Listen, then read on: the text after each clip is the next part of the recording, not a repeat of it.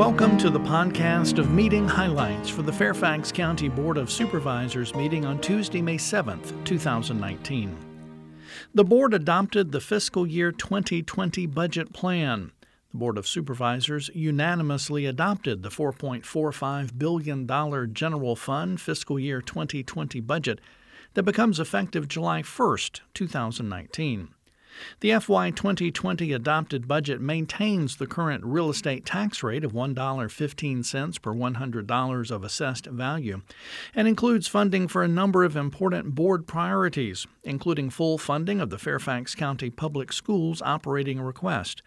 The $4.45 billion general fund budget represents an increase of $50.56 million, or 1.1% over the fiscal year 2019 revised budget plan.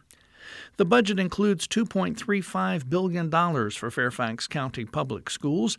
This increase over the FY 2019 budget fully funds the school board's requested transfer and represents 52.8% of the county's general fund budget. The top priorities for the school system's fiscal year 2020 budget are compensation and instructional programs.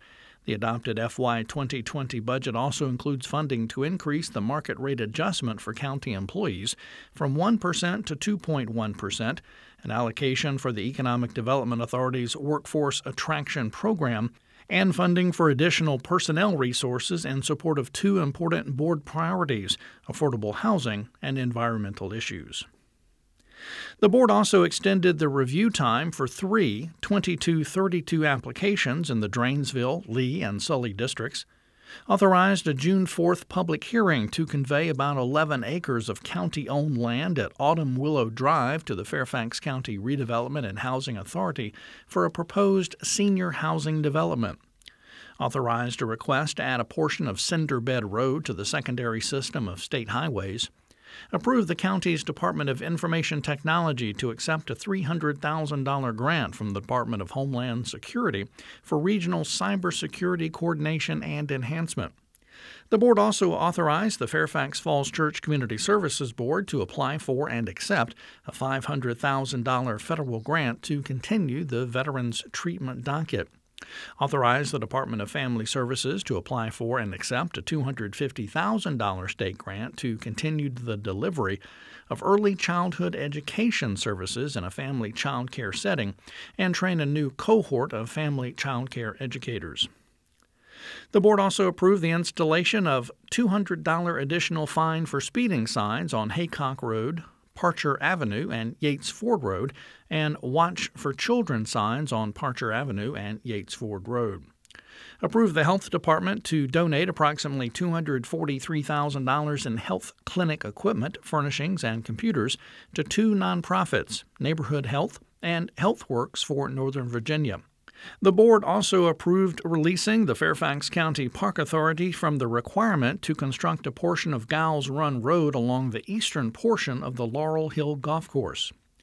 Approved an agreement for the county to pay its approximately $15 million annual contribution to the Commonwealth's Washington Metropolitan Area Transit Authority Capital Fund.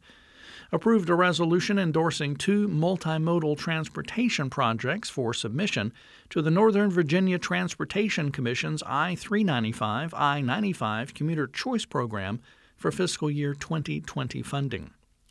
The board approved a minor variation to add additional trim and canopy colors for the Frontier Village Center Shopping Center, held public hearings and approved leasing 12,275 square feet in the county's Lewinsville Center to the Westgate Child Center and Lewinsville Montessori School, and approved a comprehensive plan amendment for Land Unit J of the Dulles Suburban Center to allow more residential and retail uses. The board also made presentations to community groups and individuals, recognizing Chantilly High School for winning a 2019 First Amendment Press Freedom Award and Shark Tank Technology Challenge students for their achievements and contributions.